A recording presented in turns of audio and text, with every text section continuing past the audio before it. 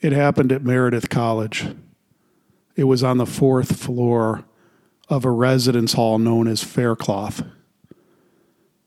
I'm not exactly sure what year it was, but it wasn't too long ago.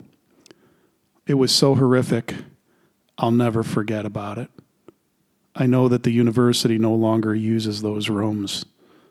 What happened there was too scary, too sad, and too real. But I'll tell you about it today. Like I said, it happened at Meredith College, which is a small private college in Raleigh, North Carolina. And yes, it happened at Faircloth Residence Hall, which is a dormitory for girls, and it was on the 4th floor. Now, the 4th floor had always had issues of its own.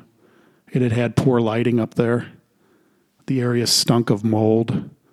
There were rooms up there which desperately needed maintenance. It was an area that few people went to. They did use it for overflow during COVID, but other than that, it has rarely been used and rarely occupied. People would not go there. And now I'm going to tell you why. It happened a couple years ago. It happened repeatedly. Some of the students, the college co-eds, they would go up there, sometimes to do this, sometimes to do that, but they would see a doll. A doll, and by a doll I mean a doll, a children's doll, dressed in old clothing as if it was from the 1890s. They described it as wearing kind of a white blouse, some kind of long skirt. It was an old doll, a doll with almost button eyes and almost a button nose, and the mouth not smiling, not like modern dolls do, just a scary old doll, the kind you'd see in an attic somewhere, the kind of doll that nobody would use, the kind of doll that people would neglect. That kind of a doll, the kind of doll that you'd go to an aunt's house or a great-grandmother's house, and she'd have it there and she'd expect you to play with it, but you weren't going to touch it. You wouldn't go near it. People would see that kind of a doll up on the 4th floor. And oddly enough, sometimes when they would see the doll, the next day in the same spot where they'd have a doll sighting, they would see a cup from Bojangles. Now, for those of you that aren't from Raleigh, you may not know what Bojangles are. People around here call it Bows.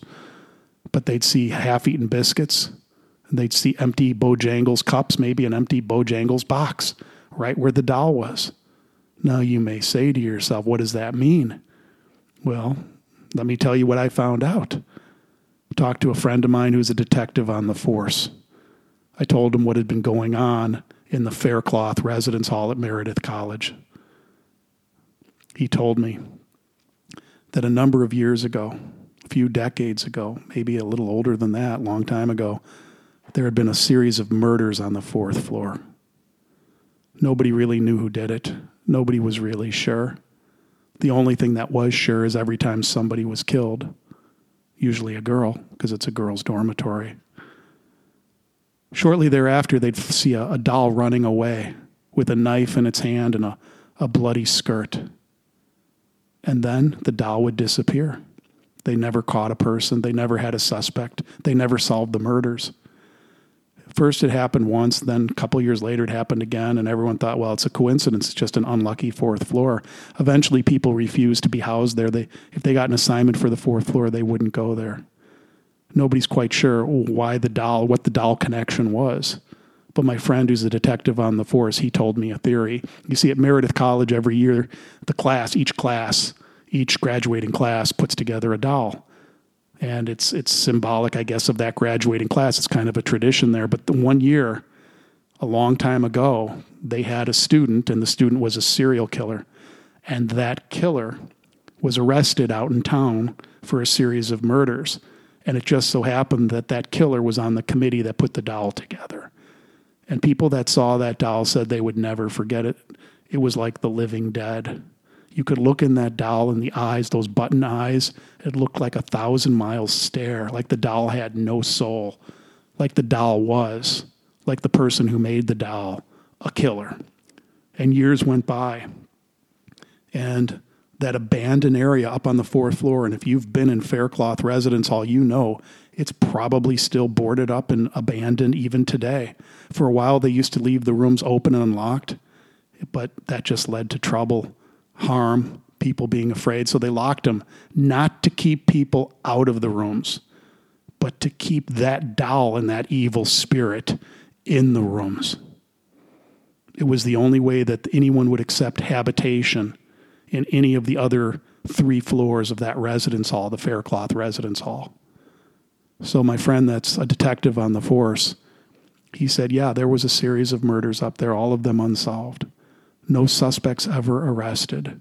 And yes, after each murder, people did see that doll, that creepy doll, that dead-faced doll, that doll with the 1,000-mile stare in its eyes and the non-smiling mouth with a little blood on its skirt. And for some odd reason, the next day, they always saw the Bojangles cup, half-eaten biscuit, and had nothing else to go on. No fingerprints, no DNA, no nothing. So today, I believe, and I could be mistaken, but I believe that 4th floor is still abandoned. And God help the person that goes up alone, especially at night, to the 4th floor of the dormitory of the Faircloth Residence Hall at Meredith College.